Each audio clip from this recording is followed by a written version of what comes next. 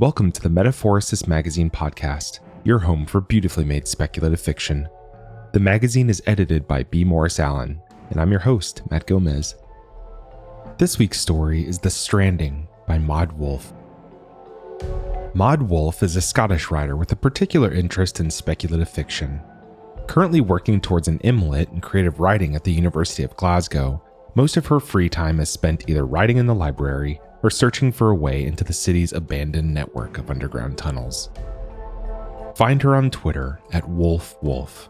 That's WOOLF WOLF. Let's jump in. There's a sparrow lying on the crust of the snow, beak open, one wing folded. George watches it from a wary distance, gritting his teeth to keep them from chattering, hands shoved tightly up under his armpits. There's something strangely perfect about it. No blood or scattered feathers, but nothing living could be that still. It looks like someone's glove, dropped and forgotten. It must have died recently, to be left bare like that. The snow was still falling when George went to bed last night. He left the curtains open to watch. The snowflakes were made orange by street lamplight, sliding past the glass in hypnotic patterned flurries. This morning, the snow is no longer alive, but still and dead as the bird. Unsettled, George looks away, up at the house. This is a curtain-twitching kind of street in a curtain-twitching kind of village, but the windows are dark and empty. Come on, he thinks. Come on, open the door. His toes are starting to ache, and he shifts from side to side, trying to stamp away the cold. He should just leave. He will leave. He doesn't need Tom to come with him. Even so, something in his chest unwinds when the front door finally opens. He's taking a breath to yell at Tom for leaving it so long, when he sees it's Julia standing there in the doorway. He stops stamping and tries to smile. "Oh, hi. I'm just waiting for your brother." He looks past her to the hallway, hoping maybe Tom is hiding behind her in the dark. "I know," Julia says, and then steps outside, shutting the door behind her. George feels his smile become a little more fixed. Talking to Julia alone always unnerves him. It's not just that she's a year older than him at 12, or even that she's a girl, though in Tom's eyes at least that's enough to make her the enemy. It's that George can remember a time before those things were important, and it was just the three of them, having pretend adventures in the back garden. Julia had the best imagination out of any of them, telling them they were knights on a quest, superheroes, a wild pack of wolves. Nowadays, George can't look at her without remembering and feeling a squirmy kind of embarrassment. "Is he coming out?" he asks. "Did he say?" "Probably not," Julia says, kneeling on the step to lace up her hiking shoes. She's wearing a bright yellow puffer jacket that goes down to her knees, and when she stands up and zips it, she looks like a caterpillar. "He's still in his room." "Well," George says, and lets out a huff of white cloud. "Can you tell him I'm here?" "I did." "Fuck's sake," George says, but there's no heat in it. He knew, really, even on his way over, that this was a pointless exercise. Tom hasn't answered his texts with anything more than single-word replies for a long time now. Still, George hoped that the message he sent Tom last night would have changed something. That knocking on Tom's door would have forced some kind of reaction. "Sorry," Julia says, clearly not invested. She shoves her hands into her pockets and tilts her head to the side to look at him. It still reminds George of an owl, even if Julia's hair isn't short and tufty anymore. It's the same brown, but longer now, and George can't help but notice, greasy and unbrushed. There are purple shadows under her eyes, and George wonders if she's only just gotten out of bed. "It's fine," George says, scowling at his shoes.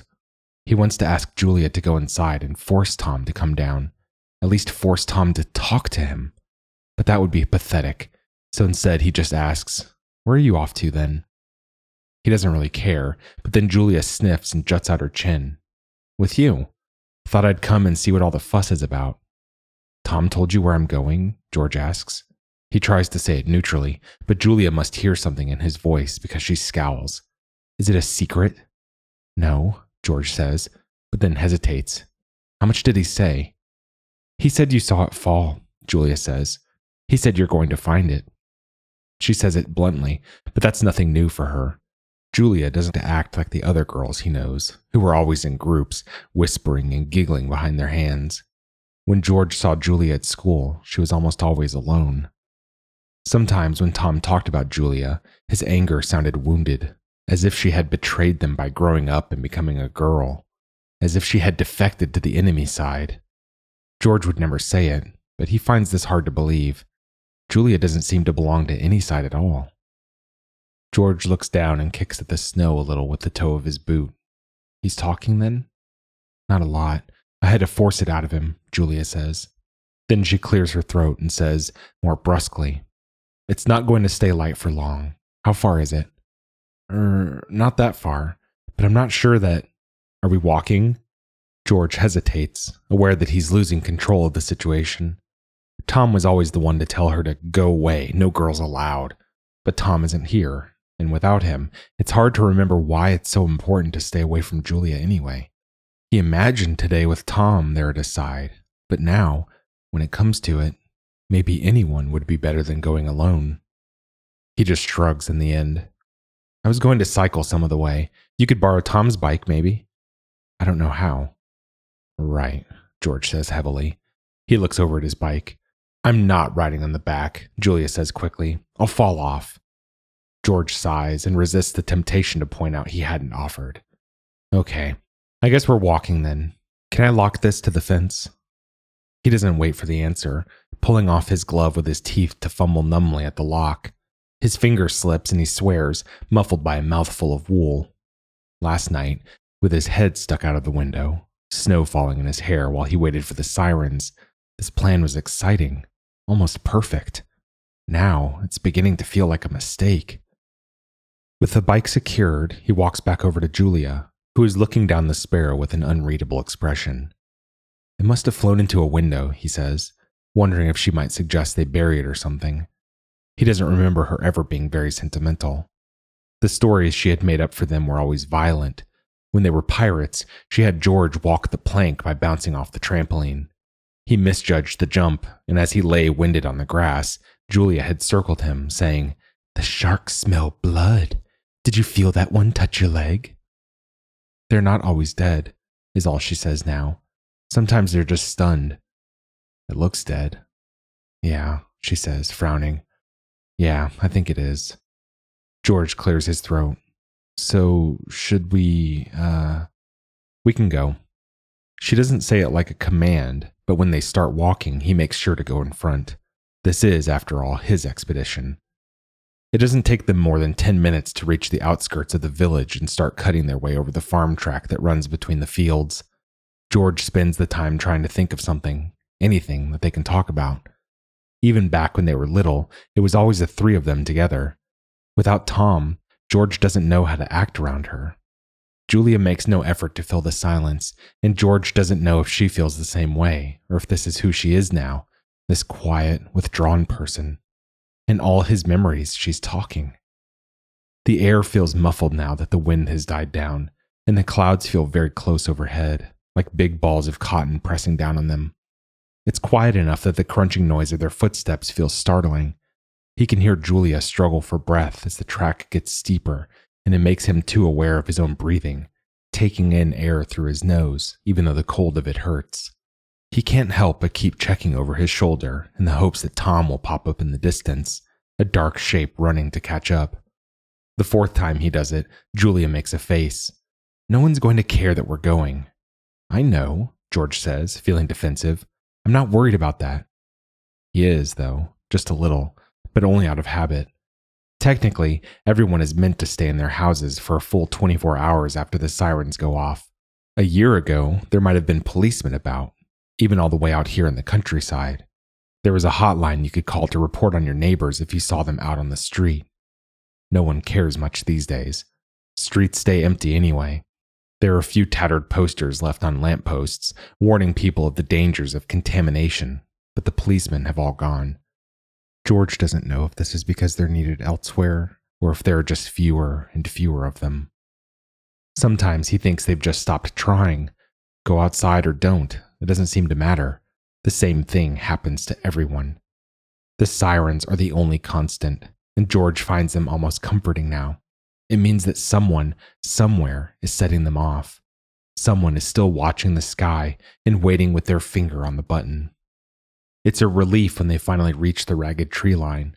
When he looks back over his shoulder, the village has already shrunk down into the crook of the valley.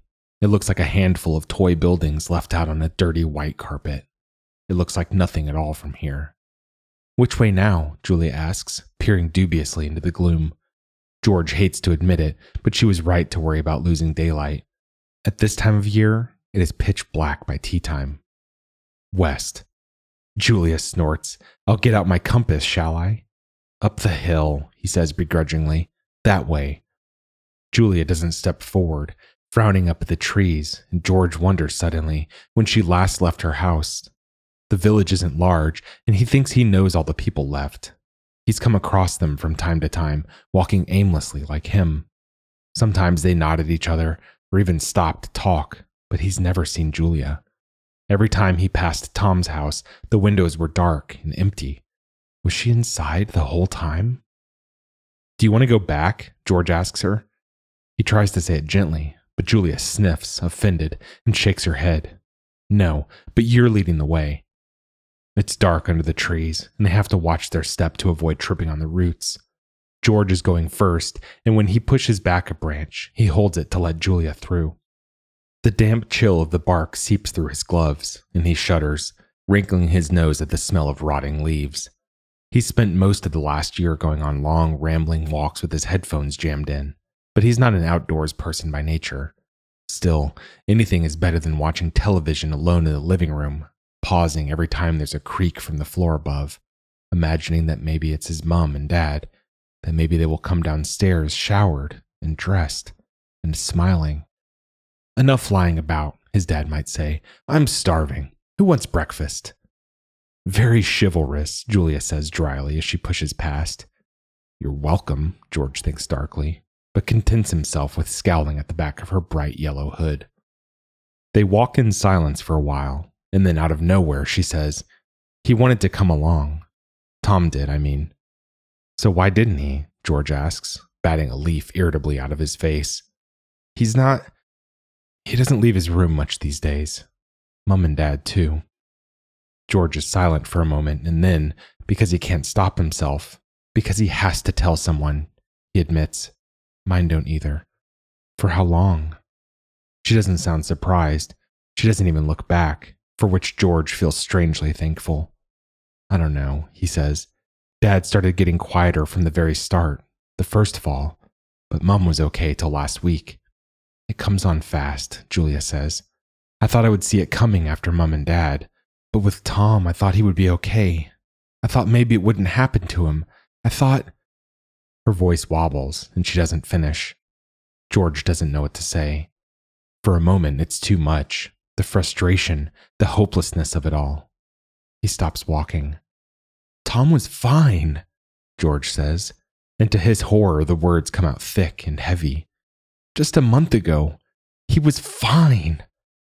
Julia stops then and looks back over her shoulder, and George thinks she's going to make fun of him, stamping his feet like a little kid, talking about how unfair it all is. Or worse, she might try to be kind. It would be wrong, George knows, for Julia to try and comfort him. Tom is her brother after all, not his. To his relief, she just nods, face tight and drawn. "I just wish..." He starts, and then, feeling stupid, he looks down at the mud on his shoes. "I just wish we could do something." "We are, though," she says. "We're going to find the angel." For a moment, they look at each other in silence, and then George nods. "Yeah," he says. "Yeah, you're right." "We should get on then." Julia smiles at him. It's crooked and a little awkward, like she's not used to it, but George tries to return it as best he can. "Yeah." He scrubs a hand over his nose, sniffs, and sets off again, moving faster now. Soon he'll have to pull out the map and check the marking he made last night, and the thought of that is comforting. This could still be what he wanted it to be last night, an adventure. "You don't think they're aliens then?" he asks when they're a little further on. He's speaking too loudly, he knows, but he's embarrassed to have almost been caught almost crying in front of her. Even when they were both kids, that would have been shameful. Maybe they're aliens. Maybe aliens and angels are the same thing. You don't care? I don't think it's important. If someone knows, then they won't tell us, but I don't think anyone does know. I think they know, George says quickly. I think there's a reason they're not telling us. Oh yeah? Why's that? George can't see her face, but he can tell she's making fun of him. He doesn't care. He spent too long staring at his computer, scrolling through message boards, and the itch to share his research wins out. It's not like anyone else is asking him. I think it's because they did it. It's their fault. The satellite sent out some kind of frequency that's poisonous to these things, like whales. Whales? The way our sonar messes with their echolocation and they beach themselves. That's why they're coming here. They're confused. And who are they? George looks back over his shoulder, confused, and then nearly trips. Huh? They, Julia says, with a capital T, the people doing this. George sighs and tries to control his rising frustration. They talked about this on the message boards too, the way nobody seemed to care. George cares. Sometimes it feels like the questions are the only thing left in his head. The government, he says. Companies. What companies? Julia asks. McDonald's? Facebook? There's no bite to it, but George doesn't want to play this game anymore. You asked, he says, and then stops and makes a big show of taking out his map and compass so that she'll see he's not interested in continuing the conversation. He looks over his shoulder at the map and, as if to make amends, she hums in a way that could be called impressed. It's close. How did you work out where it fell? I saw it last night.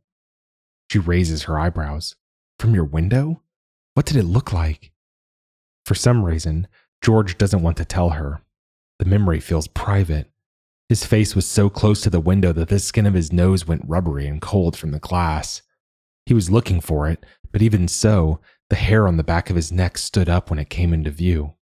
It only lasted a moment, but for some reason in George's memory, it took a long time to fall. The storm must have been at its peak, but he remembers it being silent. So silent he could have sworn he heard his heart beating in his chest. Too fast, like it wasn't his heart at all, like a bird's heart. It looked like a star, he says. A shooting star. Julia hums. I guess that makes sense. It was burning up in the atmosphere. Maybe, George says. The thought makes him strangely uncomfortable. I hope there's some left and it's not just a melted, burnt-up lump. She must see the look on his face because she laughs. Sorry, was that too gross? Yes, George says shortly, and sets off again at a brisk pace. He's hoping for silence now. But if anything, Julia seems to have been cheered up by his increasingly bad mood. It isn't a bad theory, she says. You're one. But how does it explain the fallout? The fallout? You know, she says. The sadness. I don't know. I read something about it just being like shock, a first contact. The article he read put it more scientifically than that, but George just skimmed it. He doesn't care so much about that part. That part is too real. That part is his parents sleeping for 12 hours a day, not talking for the rest. If I did think it was angels, Julia says, so quietly he almost misses it, then that would be evidence, I think. Why? I don't know. It feels like a spiritual sickness. When George looks back, her cheeks are pink and she won't meet his eyes. I guess, he says, but it's dubious. His own parents aren't very religious, but he's seen the Bible in Tom's living room. Well, what do you think it is? Radiation or contamination or whatever? Well, that's what they say, George says darkly. Julia laughs. Oh, them, at it again. Well, it's a good excuse, isn't it? For the sirens, for keeping us inside for 24 hours, for not letting us get close. He's riled up again. He can feel his face getting warm, but for some reason it feels strangely good to be angry. They just want to hide the evidence. Maybe you're right, Julia says slowly, like she's turning something over in her mind. That would almost be nice, wouldn't it? If it were their fault. I think that would be easier. They're both silent after that. As the ground rises, the trees start to draw more tightly in around them. More than a few times, they have to change direction in order to get around some tricky patch of undergrowth. This makes George increasingly nervous, and every 10 minutes he makes them stop and check the map. It's only a little past midday, but already the light is changing, the trees losing detail, stiffening into stark silhouettes. The edge of the forest comes without warning. There's no slow sparsening of trees. One moment they are picking their way carefully through the gloom, and in the next they are stumbling out into bright emptiness. Ahead of them, the ground veers sharply up to the bald head of the hill. The snow is thicker up here, and the wind snatches at their clothes, looking for gaps between glove and sleeve, scarf and collar. The skin of his face feels pinched. "I didn't realize we were so high up," Julia says. Her voice sounds thinner out here, lost in the new space that has opened up around them.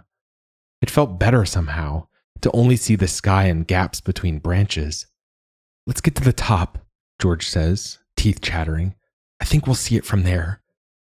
He doesn't step forward. They've come all this way. He could move if he wanted to.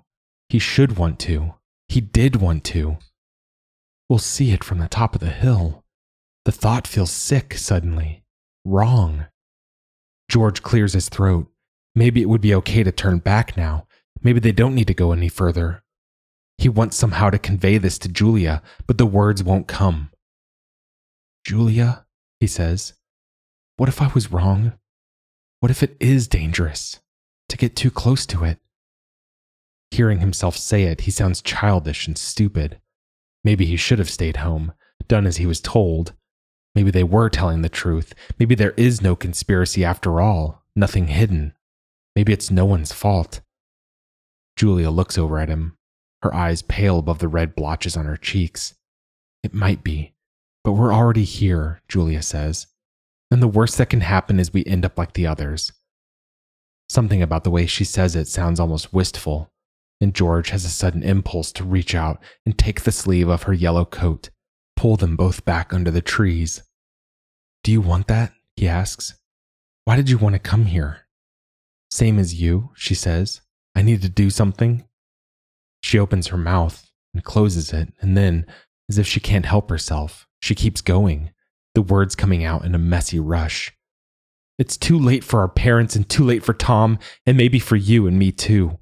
But I have to see it for myself. I have to know."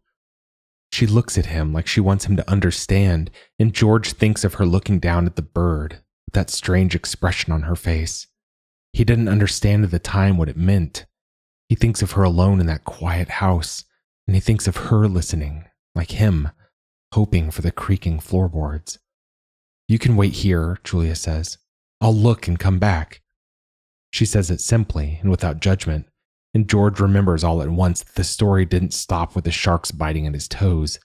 He remembered Julia looking up, widening her eyes and pointing, saying, "What's that on the horizon?" Tom had been rolled over on a skateboard, reaching out with his hand, with Julia calling out, "A raft! A raft! Tom's here to save you!" But even then, George knew it wasn't Tom who rescued him, that it was Julia who took pity on him, Julia who saved him from drowning. He loved her for it then, and now he thinks that maybe it isn't embarrassment that makes his stomach twist when he sees her now, but guilt.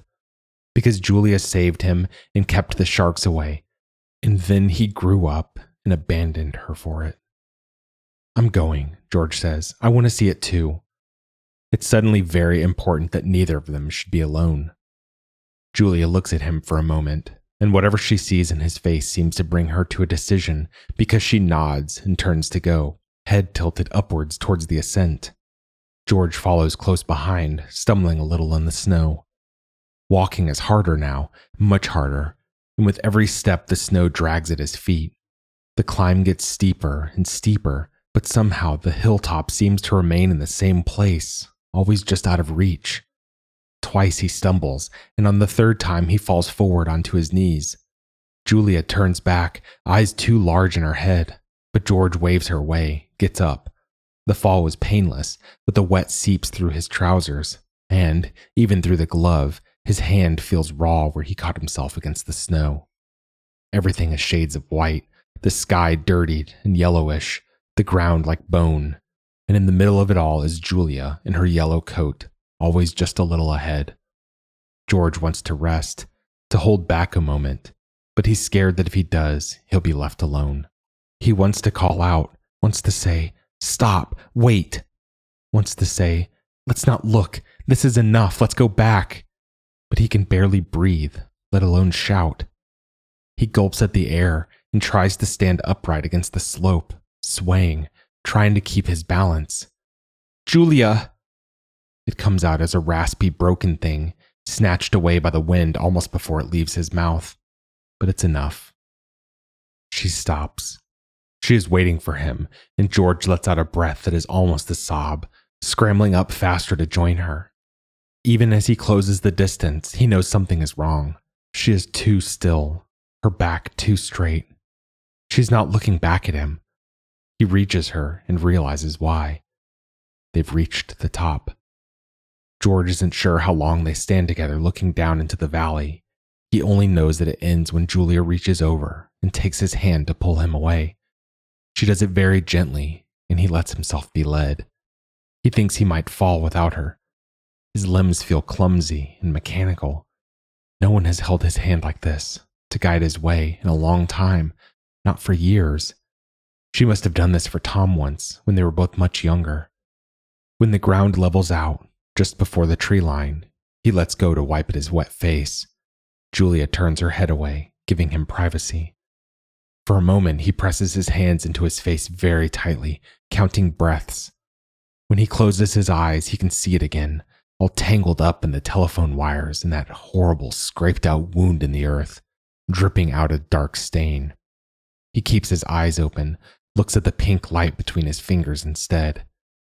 Julia says something, but it's lost in the wind, and George takes his hands away from his eyes to look at her. The yellow hood has fallen down. A strand of hair is stuck to the corner of Julia's mouth, but she doesn't brush it away. She doesn't even seem to notice. "What?" George asks. "What did you say?" "It couldn't have survived," Julia says, and the way she says it sounds like a question. "It was dead," George says, and when she looks at him, he says it again to make sure she knows he means it. "It was dead." They reach the trees and keep moving. They walk side by side now, keeping close even though it makes the path more difficult to navigate. Julia holds back a branch to let him through, and George glances at her face as he passes through the gap. He looks for some sign in her face, some lasting mark to reflect back at him the truth of what they've seen. She should look older, but she doesn't look any different than this morning. Her mouth is a thin, hard line, lips pressed so tightly together that it seems impossible that she could ever speak again. Even so, George wants to ask her. He wants to ask her if she will be okay. He wants to ask her if it made a difference coming out here today, if it was better to know, to see it for themselves. "It's getting dark," he says. "I know, but it's not far now." He wants to ask, how could it be that big? How could it be possible for something like that to exist in the same world as his bike and their village? He wants to ask about the telephone wires and if she remembers the story she used to make up, or if he imagined that, if maybe he imagined a life before this, a life that was normal and safe and small. He wants to ask her what happened after he walked the plank, after the sharks and the raft. He wants to ask her how it all ended. Maybe she'll smile at him and laugh and say, I remember that story. It never stopped. It just kept going." For now, though, with the shadows gathering, they keep walking, as above them small snowflakes escape the net of dark branches and fall softly, soundlessly, to the ground. That was The Stranding by Maud Wolf. Thanks for listening. If you enjoyed this episode, we'd love if you'd leave us a 5-star review on Apple Podcasts, or better yet, share the magazine and podcast with a friend. If you'd like to listen to more speculative fiction, visit us online at magazine.metaphorosis.com or on Twitter at metaphorosismag.